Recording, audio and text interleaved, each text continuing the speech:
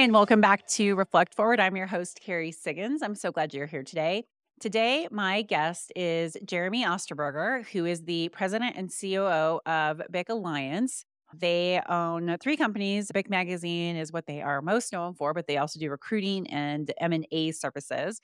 And BIC Magazine is the publication that serves the industrial cleaning industry. Jeremy is awesome. He's such a great leader, so humble, learned so much from playing sports and from being part of a family who has incredible work ethic. And I had to have him on after I was on his podcast to talk about my book, to share some of his insight because he's just so down to earth and humble and such a great guy. So I know you're going to love this interview, and hang tight and I'll be right back with Jeremy.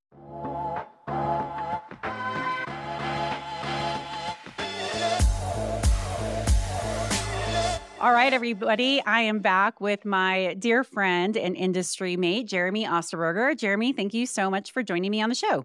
Oh, I'm jazzed to be here, Carrie. I had you on my podcast, I don't know, a month or so ago, touting the new book, The Ownership Mindset, and just glad to be here with you today.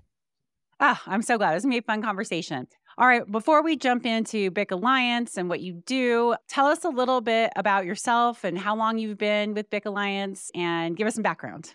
Oh, just so glad to be here, Carrie. Been here about 20 years at BIC. I kind of started my career doing something a little bit different. I was the editor of a senior citizens publication out of school, went to LSU, go Tigers. Got out of school and ran a senior citizens publication, had a nationally recognized, column called 87 Seconds, where I interviewed World War II veterans. At the time, I was writing this about every 87 seconds a World War II veteran died. And so that was the purpose of my piece. And I would interview these war heroes and veterans and let them tell their story to me, which got really interesting at times. And a lot of times their families had never heard their story. That was kind of where I started my career. I'm a journalism major. And then Earl Hurd, our founder here at CEO, found me and asked me to come on board with BIC about 20 years ago. So a little bit about my background and my origin story of making my way to BIC. And did you always want to go into journalism? I mean, have you always been a writer, speaker? Yeah. Where'd that passion come from? So look, I'm going to say this, and it's real clear. It's kind of alludes to some of the things in your books. And for me, it was really just an English teacher that told me, you're a good writer. And then I had a speech teacher who was like, hey, you're pretty decent at speaking. You should probably, and I thought, wait a minute, maybe I should merge the two and probably go into media. But I will say this, it kind of required someone in my life, like a high school teacher, to tell me I was good at it. And I just think that's a lesson that I've carried with me for a very long time. I think that it's really important for us to say that to kids, because for me, I wasn't necessarily thinking that way at all. I didn't know what I wanted to do. And about my sophomore, junior year, my English teacher said, you're good, you should try that, right? And so that did lead me down a path, to be frank with you. And that's been a passion of mine forever. I love media. I love what we're doing now. It's probably my favorite thing to do for anything related to work. Does this work? I don't know. It's fun. I don't know. Are we getting paid for this, Carrie? Yeah, right. I know. It's so funny that you share that story, because I know that you know this about me, but maybe not everybody does. I was obviously I'm a writer. I wrote a book, but I was in journalism. I loved writing for my high school newspaper. I went out for the newspaper when I was a sophomore, and I was a copy editor my junior and editor-in-chief my senior year, winning awards. And I thought for sure I was going to go to journalism school or something along those lines. But my high school trig teacher said, you're really good at math. You should consider engineering. And so I went to a women in engineering program for a long weekend when I was a junior in high school. And I was like, oh yeah, this is what I'm going to do, because she was really encouraging me. And it was the only person that I had encouraging. My mom was always like, go to college, but do what you want. But having that influence of you should do this, it's what actually made me pivot into engineering. So the power of teachers pushing you to go after your dreams, your goals, and align that with what you're good at is really, really powerful. So I'm glad you shared that story. Yeah. No, my mom was a dance teacher and my dad worked in the plants. I didn't think I really wanted to do either one of those, although I consider myself a pretty good dancer, I'm just saying. But, I was going to say, I could totally see you dancing. Yeah, I don't know. Ballet wasn't for me. Maybe tap, maybe a little jazz there, Carrie. That's Salsa? But I do have a true story. This is true. My mother, being a dancer, she did put me in dancing, and I was like 3, and I was a mouse. This little girl stepped on my tail, and I punched her right in the arm. My mom was like, okay, it's time for soccer, baseball, football, like pick something else. That was it. That was the end of the last recital. I was probably 3.5. That was it. So yeah, Oh, I she mean, had to give up on your dancing career at such a young age, it huh? was, I still have dreams, but no, I put that one away for the time being. So Yeah, yeah, understood, understood. whiskers and all, Carrie, I had whiskers and all. It was It's like I am picturing it right now. It's pretty cute. frightful. So yeah, you'll appreciate me mentioning that. Uh-huh. You also played sports. I know that's Mhm. something that we shared. You played baseball. How did playing sports shape who you are today? Yeah, no, huge. Played catcher, and catcher's kind of the coach on the field, right? And I really do remember really early on, probably, early middle school, playing baseball. And I remember telling the coach when maybe my best friend that was pitching, like, "Hey, you didn't have it today. We got to swap this guy out." I was never afraid to do what was best for the team. Sometimes those decisions are maybe unfavorable to an individual, and that really is it. That was when I realized, like, wait a minute, I'm okay with this. I'm okay making, or at least suggesting, I guess the coach made the call that, hey, this is our best path. And then, hey, man, I was wrong several times, right? Next guy comes in, home run, leaves the field. That's on me, right? So I think that really was when I learned, hey, you got to go, you got to go with your gut, right? At the same time, try and own when you make a horrible mistake. And which, by the way, I'm still working on, right? I don't know if we ever master that, but no, it is true. Sports definitely was a bridge, I would say, for me, adolescence to being a teenager, and then developing into an adult. And those lessons for me were vital. I cherish them every day. And to this day, some of my closest friends are still kids that I'm serious, probably T-ball on. And I think that battle, man, fighting together and playing together. I was a Catholic school kid. We played in the Catholic school leagues in Baton Rouge, Louisiana, on fields that, may or may not had potholes or broken glass. I don't know. And we fought through it all and found a way, despite many, many losses on the baseball field. I guess we cherished the few wins we got, right? I think that's good, and it's such good valuable leadership lessons, what sports teach us, and I think the 2 that you just really pointed out are so good. 1, if you're not making mistakes, that means you're not taking risks, and life is about taking risks and growing, and so I think that making mistakes is a valuable part of our development and not something that should be avoided. It's all about how we grow and learn from them, but you gotta be taking some risks and push yourself and fall on your face a couple times or Yeah. maybe a lot to, I think, develop yourself as a leader. And then that whole idea of learning how to lose well, because Yeah. let's face it, life is about losing and it's not all rainbows and unicorns and success and winning and getting awards for things. It's about brutally, getting beat and having to pick yourself up and say, okay, how do I do better? And how do I build a winning strategy or winning team when we're not winning? So I think those are 2 really valuable leadership lessons that I think you just mentioned And there. and I think in baseball especially, right? I mean, if you bat 300, you're probably an all-star. If you bat a little Yeah. bit higher than that, you're probably a Hall of Famer, and that's 3 out of 10, right? You know what I mean? And so I love thinking about baseball as an analogy to even our careers and success in sales. I think, if you can maintain that kind of average and making your presentation and earning some business, you're probably doing pretty good too. So Yep, absolutely. So now you went to journalism school, went into journalism, went into media.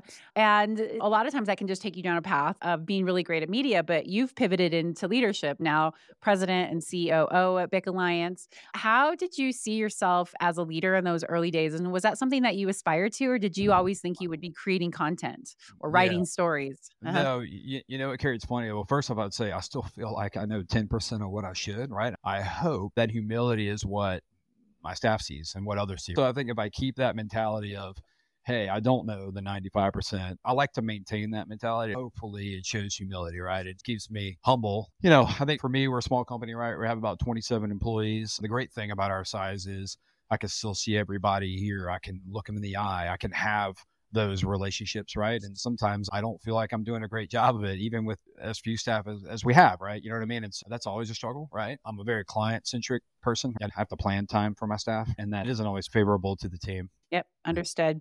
What's the biggest leadership mistake that you've made? Like where you just got smacked in the face by leadership and go, "Oh, I had to learn that lesson." Yeah, well, I probably made 10 today before we got on this podcast. I don't know if I can point to a single thing. I would say this personalities is something that I've really tried to focus on at BIC. We have, yes, think of our companies, right? We have 3 different businesses that make up the BIC Alliance, right? BIC marketing, communications, That's heavily our sales arm of our organization. We have recruiting, which is a little bit different. Recruiting is like half sales, half placing candidates, finding the right person. It's matchmaking, right? It's a little bit different.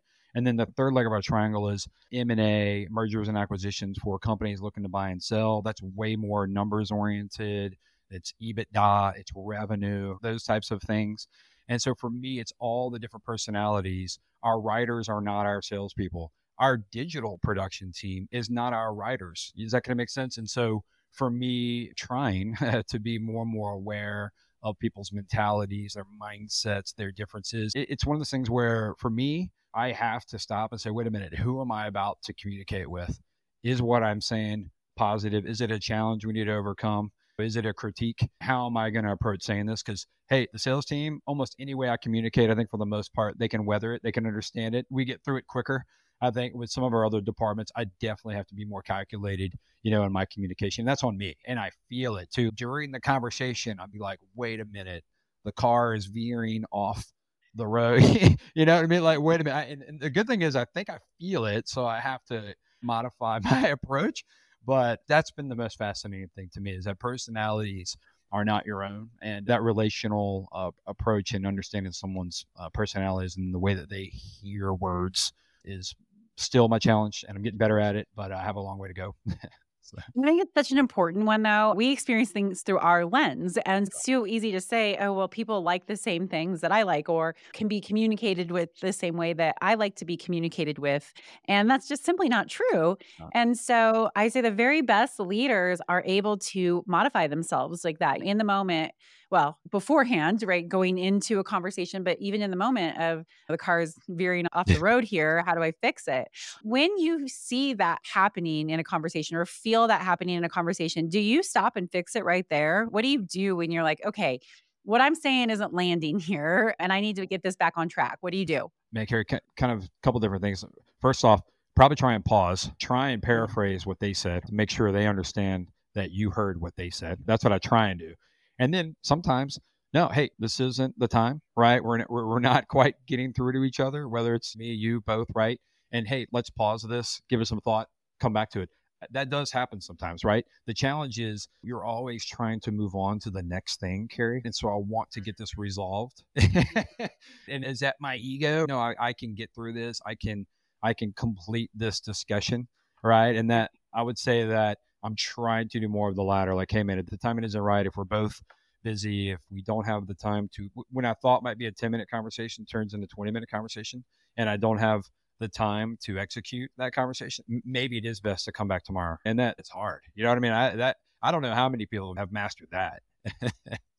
It is. It is really hard, but it's so important because a lot of times you have to be able to say, you know what, this conversation, this is not landed. Let's just pause and Yeah, let's pause. circle back. But if you don't circle back as a leader, right, you lose credibility or that magic moment where you can come in with a good night's sleep, with a little bit more perspective and say, Right. all right, let's pick this up where we left and have a much more positive Maybe, conversation. maybe you bounced it off of a spouse, maybe a Yeah. coworker, maybe someone in a different department. I love doing that. I like to maybe go outside of one department and maybe present my challenge, right? And maybe someone from a totally different department might impartially see two different perspectives. That's powerful to me. Where it's like, wow, man, I'm thinking this person's perspective, my perspective. Wait a minute, there's actually 8 other ones. You know what I mean? And if I can get someone else to maybe shed some light on something, perhaps both of us will have a little bit better understanding as we go forward. Yeah, I really appreciate that. And to get to know personality styles, do you use any assessments or tools within BIC to help Yeah, understand each other better? we try and have our staff do Myers Briggs, right, to try and Yep. get our 4 letters. I think we try and keep a legend around the office so we can understand what they mean. That's one thing we do. I think the other thing is just so challenging, especially with remote work, Carrie, is just spending time together. We try and gather Monday mornings, everybody. We do have a couple people that are remote on that call, but for the most part, we're together. And man, I am a kinesthetic human, right? Like I used to think I was visual, but I'm not. I want to be in it. Like I know you ride mountain bikes, I ride bikes. You talk about our sports backgrounds. I know you're a lot like me. I learn and absorb and I understand through my movement and by not just seeing someone like, I don't know, man, like fist bumping, high five. It's funny how that is for me. That's so important. And so I have big challenges with remote work. I get the benefits and employees. I love it. I'm trying to say like, there's only so much I see through a screen. That's the key for me. If I can spend time with someone, even 5, 10 minutes, it's not for me necessarily even about what is said. It's almost like just the presence for me. And that's what gets me ticking. And that's what I hope I can convey messages and feelings without words. It's through that kinesthetic transfer of information.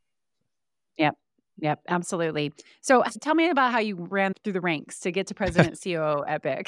Uh, I've never well, heard this story before, so but I'm super no, curious. no, it's well, without going too long into it, this is my tip for anyone listening. So Earl brought me over to work for Bic, and it's funny. He really didn't know where I was going to fall. We had a production director that was laying out our publication, our print magazine, and I think she was about to have her second child, and he was kind of concerned that maybe she wouldn't come back to work after maternity leave. So he hired me. I ran my own publication before Bic, so Right. he knew I had a nice balance of layout, design, my journalism background. I have a degree in journalism, right? And then, he could tell I really wasn't never doing sales, but I had to sell ads for my previous publication. And which, by the way, Carrie, for senior citizens, it's all the ads were like casinos, Pfizer, pharmaceuticals. It was all awesome, man. It was like the greatest thing ever was covering people over the age of 65. They don't like to be called seniors, by the way. So I came on to Bic with a sort of a well-rounded media background, and he didn't know where he was going to place me. So I got the job, not knowing a clear path,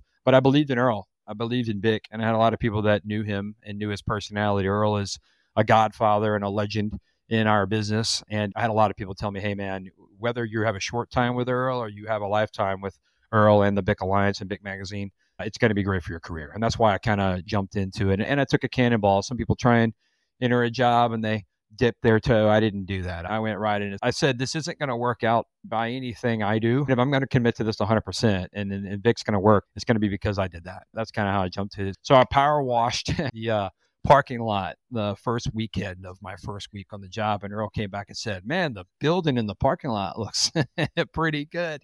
And yeah, true story, man. And it's job security. So that's how I started at Bic. I'm not kidding you. I was kind of in support of Earl, I would say, kind of production/sales support. And our production director came back and that role was not needed. So I basically went to our business development side of things and went from there. Regional sales director, national sales, made my way into VP of sales and ops, and then onto the president role over 20 years. So Earl and Thomas have done nothing but give me opportunity here in our company. And I'm grateful for that and feel like I've taken it as well. I love that. What a great story. Yeah. And cleaning, which, I love the fact that you have got out there and you cleaned is Yeah. amazing. So and look, I'll mention this too. So this is like a family thing. I'm not kidding you. So I'll share this. I'll start with my dad. So my dad worked for Dow Chemical for 40 plus years, and he was a safety director, turnaround coordinator. He had a lot of roles in the Plaquemine site in Louisiana, and he has a very similar story to that. My father's a completely balanced ambidextrous, which is really weird. He can like draw with his left and his Wow. right hand. It's mind blowing. It's odd. And he can like throw a baseball at the same speed with both hands. It's the strangest thing you've ever seen. And so he loved art, and he was like a caricature artist. You know what I mean? Like little freehand drawings. And when people would retire from Dow, he would make them a caricature and frame it and hand it to them at their retirement party. Well, Carrie, no one's going to fire the guy who draws the retirement pictures. No. Right? So guess what? He was there for like 40 years. I think he did great in his job. He'd probably tell you he did average or satisfactory. But, no one was canning the guy that's giving out the retirement images, right? So that's my dad's job security. And he learned it from my mom's dad, my grandfather, whose nickname was Biscuit because James Biscuit Davis, he worked at Exxon in Baton Rouge for like 40 something years. And his thing was he was a great chef and a baker, and he would he would wake up and get to the plant at like, I don't know, 4 o'clock. You get to a plant early anyway. It's at the plant at like 4 a.m. and he's baking what they call cat head biscuits. It just means the biscuit is about the size of a cat's head, which is weird. I don't know why there's an analogy. Uh, Weird. Yeah. Awkward. Explain that one to me. I don't know. But he would bake these biscuits and put them on wax paper and give them to like all of the plant management. No one's firing the biscuit guy, Carrie. No one's firing the biscuit guy. so that's the family story. And look, it goes on, man. I told you my mom was a dance teacher. She taught like 4 generations of girls. Mom, you're still young, by the way. I'm not saying you're old at all. But mom taught like 4 generations of girls. And I mean, how do you do that, Carrie? You have full buy-in. I mean, people loved her, right? So what would she do? She would just make it a family. You know what I mean? And I learned from those three people in my life that are just tremendous. My brother owns a business in Dallas, same mentality. We all learned it from our grandparents and our parents. I love that. And to watch, witness, observe your family staying in careers for 40 years, that is something that's unheard of today. Yep. And I'm sure that probably created a lot of the value that you have with your loyalty and being at Bic Alliance for almost 20 years now. I think most people know me tell you loyalty is I value a lot. And the other thing is I just want to be an expert. I think my issue today is, and look, I love new things too. I love trying new things, Yeah. but I think it was Michael Phelps that said you got to do something for 10,000 hours to be an expert. I think if your clients, if you want to have credibility, I think that's Yep. required, Yeah. you know, Yep. right? I And agree. that's always been my mentality. So. Yeah, I know. It's the same thing.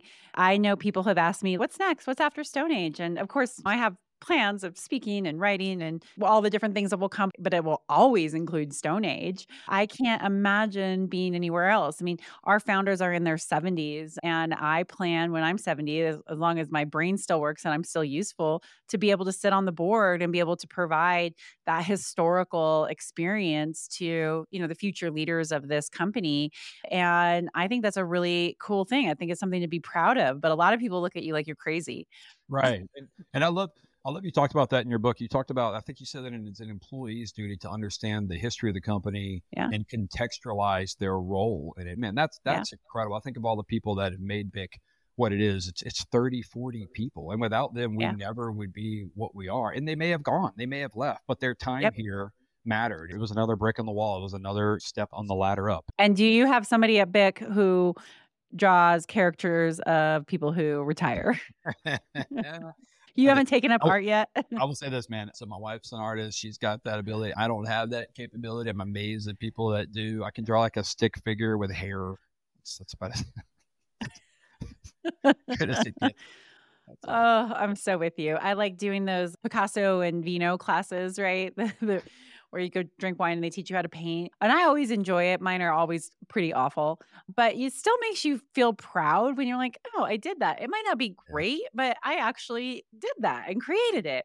In fact, we've done it with 2 different teams at Stone Age, and I have those hanging in my office and everybody's mad at me. They're like, why do you have it hanging? And I was like, because we created this together. Yeah, that's all. That's cool. Yeah, that's pretty neat. Yeah. I know we've been talking about going to some axe throwing around here. I think that'd be pretty cool too. I like that stuff. That's all. A little different from the wine and art, I guess. But Yeah. Yeah, throwing axes and painting pictures are a little different. but maybe that's a business model, right? You can combine it. There we go. Go ahead and paint and throw axes. I don't know if wine and axes is probably a bad idea. I don't know if that, I don't know. You ask your safety director about that. We'll see what happens. Yeah, I think he'd say no. So let's get into a little bit more about Bic. You've Yeah. talked a little bit about Earl and Thomas, but let's back up and walk us through, what Bic does, how it started. Give us that context. So about 40 years ago, the quick and skinny is our mission statement is to connect people in business and industry for their betterment of all. So how do we do that? 3 ways. BIC magazine and media. Nowadays, that's print, digital, websites, videos, everything that's social media, everything that's required in modern communication. Our primary audience is refining, petrochemical, midstream tanks, terminals. We touch in the power. So we are truly a multi-industry energy publication and media outlet. And our big goal is to help our clients succeed and gain access to all those sites. So that also includes networking events. We manage a database of contacts that companies can access to improve their business development opportunities. That's kind of our focus on the media side. On the recruiting side, BIC recruiting, we're trying to find the right people. Companies grow by finding and hiring the right people. So we fill permanent roles in this energy space, and it's pretty broad as far as that goes, but it's sales management, sales, operations, C-suite. We placed a president this year, a couple of VPs. We're working on a COO role and a CFO role. That's kind of where we play, all permanent positions in this energy world. And then if you really think about it, we've built all these relationships with business owners over our 40-year history. And naturally, we got into merger and acquisition services. So these business owners are looking for a strategic sell. They're looking for private equity to bring in an investor to maybe help them grow. It was natural for us to get into that. So we've actually done about 21 deals over our 20-year history, all for the most part in the energy space. Most of those companies are service-oriented companies providing, let's just say, industrial services of all types into the heavy industrial market in this space. I wouldn't have thought that that was natural. I mean, obviously, you guys know everybody, but so are you matchmaking on those deals? Yeah. Or what's your role? Yeah. So we take it from understanding their exit strategy. Typically, that conversation is 2 to 3 to 5 years ahead of a closing of a transaction. And we take that deal, it's way more than a handshake. We dig into their financials, we prepare their business to do a transaction, is what I would say. We build out a deal book, probably 10 to 30 pages, we're going to send out to potential quote unquote buyers or investors. We market the deal through diligence and all the way up to close. So we truly are what you call an investment bank or a M&A broker is another way to Yeah. describe us. Yeah. Interesting. What's your favorite part of the business? Oh, wow. I love Bic that it's everything. I'm doing this right now. I was at a golf tournament this morning. All those things are a blast. There's other side of what we do that is way more mundane, but I love the mix that we have, right? I love media. I love marketing. I've always been passionate about it. The recruiting side is fun because, man, there ain't nothing like finding somebody a job. That's the Yeah. best, right? I love Yeah. that. So that's fun.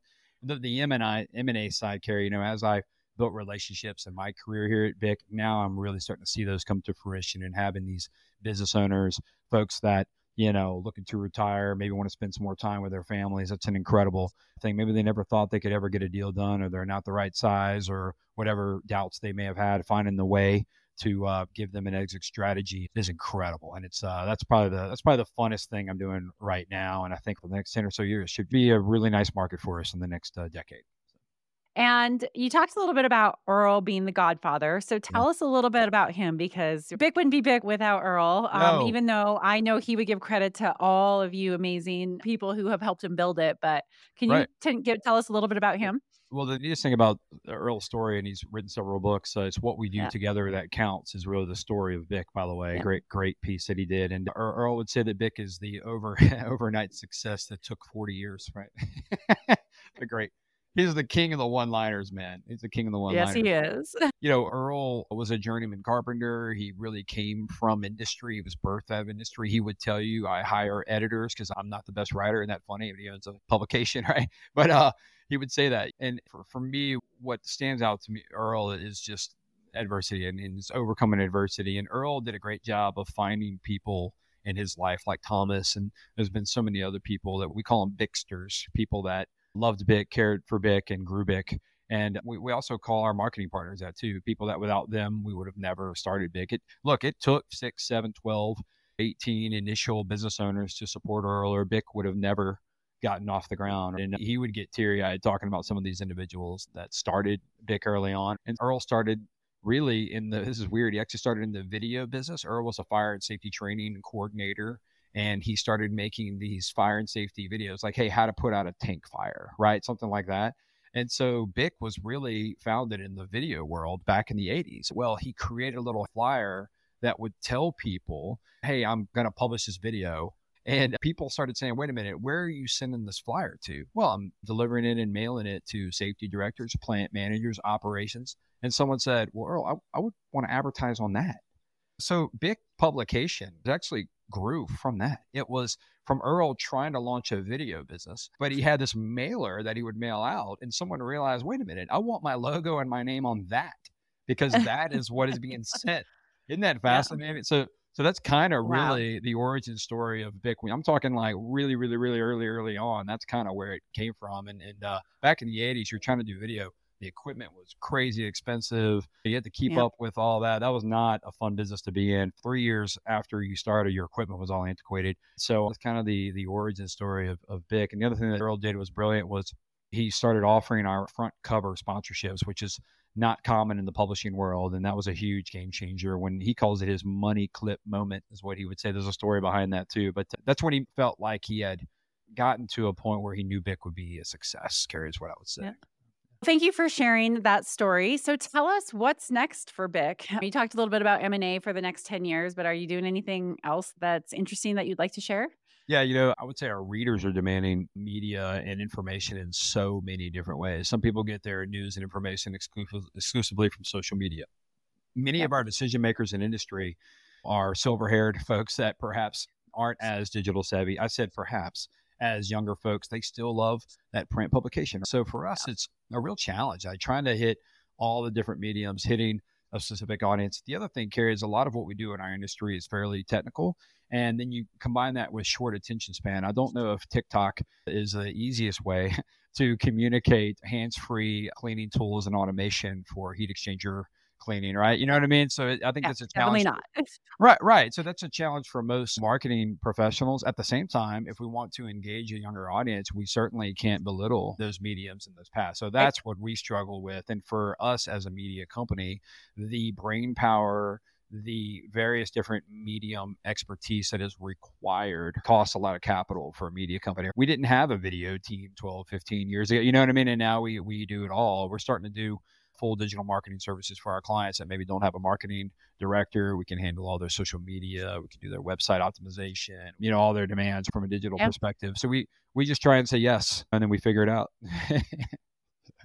I love it. Well, it's built a great company off of saying Yeah, yes, so right. Yep, Absolutely. absolutely.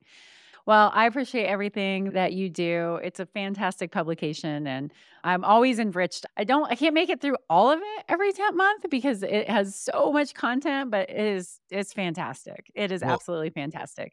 well, Carrie, we personally just honored to be on with you, and you're a real leader in our industry, and it shows. Your staff's awesome every time we run into them. Of course, we're referring to Stone Age, and thank you for your book too. I really enjoyed it and try to spend time with it, embrace it, and I hope people go back and listen to our podcast too, where I dug into your value and the value proposition that you shared in your writing. Yeah, thank you. Thank you. Well, I love that you care about self leadership. We've talked a little bit about that. So maybe we'll just finish up here with some leadership stuff and then I'll let you get back to your day. What is self leadership to you and why do you think it's so important? Oh wow, yeah, it's funny. I was going back and look at some of my notes I made from your book. I think for me, it's trying to hand those leadership skills on to other people and Yeah. empower other people. I already have to be thinking about, wait a minute, if I'm gonna continue here and be a leader here, it's really more about making sure that I've genuinely located those in our organization that can be right, and then invest the time in making them be better as a leader. That is our biggest struggle. I think for a small business, we all wear many, many, many hats, right? We don't Yeah. have that big structure. And that to me has got to be a major priority here, especially in the next 2 to 5 years. I love that you said that. So many people will go to the answer of driving growth. And while that's Right, right. important, I think our number one job as leaders is to get the best out of our people, to help them grow professionally and personally. Because when we have rock stars on our team, we're going to be rock stars, right? Our performances, you're going to drive results so much easier when you have a great team. And I think a lot of leaders look at it as like, well, I need to be doing these things. It's like, no, you need to be growing your team so they can do those things. And I think that's counterintuitive for some people. And I think it's hard for I know it's hard for me, and that is like I'm a grab the shovel guy. You know what I mean? So it's like, wait a Yeah. minute, this is leaking. I'm going to patch it. And so for me, I have to stop myself and be like, dear me, everyone knows you know it. You know what I mean? Like, right? Yeah. Who else can know it? And then drive someone else to solve that problem or Yeah. create that change. So I'm certainly fighting my instincts for my personality. I think for me, it's probably always going to be a challenge. I like to think I'm Yeah. a little better at it. Yep. No, I hear you. It is hard, especially when you have so much experience just to say, "Oh yeah, I know." I really try hard to not to do that as well. And my favorite question is, "What do you think? What do you Yeah, think we should do? How do you think we should solve this?" Because it forces me to stop going, "Oh, here's my idea," and help them really draw out their own conclusions. And that helps people gain confidence in themselves. When somebody expresses an idea or opinion and you say, "Yeah, I think you should go try that. That sounds good." Or you're helping build that confidence of, yes, I do have the critical thinking skills to be able to solve problems on my own without having to have my CEO or my boss figure it out for me. that's right. And I could see it through email chains. Like at first, I'll see a couple Yeah. emails and I want to jump in there. I found myself like, hey, let it sit a Yeah. day, let it sit at two. Guess Totally. what, Carrie? Like 99% of the time, someone's got the idea. And then in the Yep. end, it's just me going, sounds good. Right. And then, I totally agree. but I'm not as good at that in person. Does that kind of make Yeah. sense? I told you I'm a kinesthetic person. For me, like that's the challenge. I'm pretty good about it in written communication. I know how to step back and wait, but in person, it's harder for me. So. Especially when you're so enthusiastic about what you do, right? You just said, "Is this work? I love what I do." So it makes it easy to want to share and participate and contribute your ideas, but Yes. it's not always what's most helpful in that situation. Right. Yeah. All right. Well, one final question before I ask how we can find you and all the things that Bick does. So, the name of my podcast is Reflect Forward. What does Reflect Forward mean to you? Yeah, wow. So, Carrie, I think as far as reflect forward, to me is how do we sort of take the context of what we know, what hopefully has generated some level of wisdom in us, and then applying that to the next thing. For me and the different services that we provide, that's a real challenge. And it's interesting. I feel really good about my knowledge of media and that side of our business. The other sides of our business, I have to rely on others. You know what I mean? So for me, I'm actually drawing on their knowledge and their wisdom. I'm trying to help drive the organization forward based on what they know. And I think that's a good thing. I know that in some areas of our business, I will never be the master. And that's okay. As long as I can keep masters on the staff, as long as I can empower those folks that are the ninjas in what they do, I think we'll be fine. Yeah, I love that. That's great. Okay, so how can listeners find you and how can they find all the different things that Big Alliance does? Right. Yeah. So to find me a really strong LinkedIn presence, check me out, Yeah. Jeremy Osterberger, on my personal page. Most importantly, though, our organization, our business, bicmagazine.com is a great place to go for industry news, knowledge, and to understand what we bring to the table to industry. Our corporate site is bicalliance.com. And from there, you can locate our other companies, Bic Recruiting and IBS Investment Banking. Wonderful. Well, I'll include all those in the show notes as well. Well, it's been so much fun to interview you. I just think you are such an awesome human being, and I'm so honored to know you. Carrie, you're the best. Thank you for all your time and appreciate everything you do as always. We're going to have you back on again in the future on our show as well.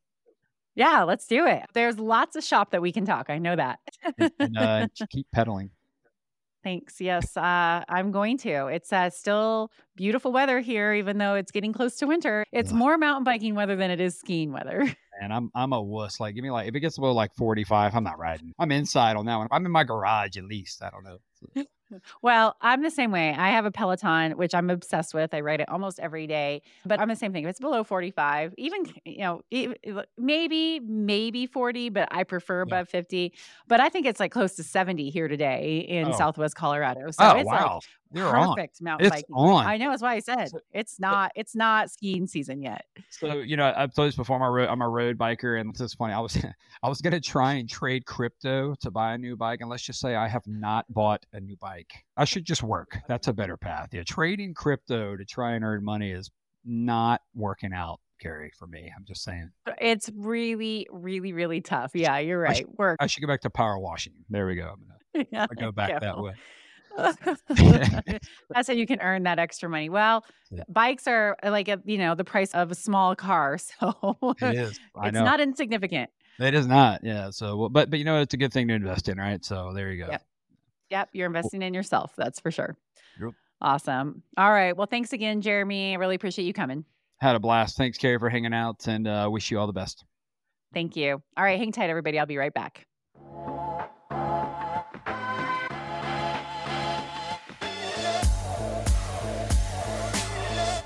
All right, everyone. I hope you enjoyed that interview. He's so great. Such a fun person. All right. With that, I will leave you to your week. I hope it's a fantastic one. If you like this podcast, please write a review, rate it, share it with a friend, subscribe to it. It helps with the algorithms. And don't forget to pick up my book. I appreciate it. Thanks so much. Take care.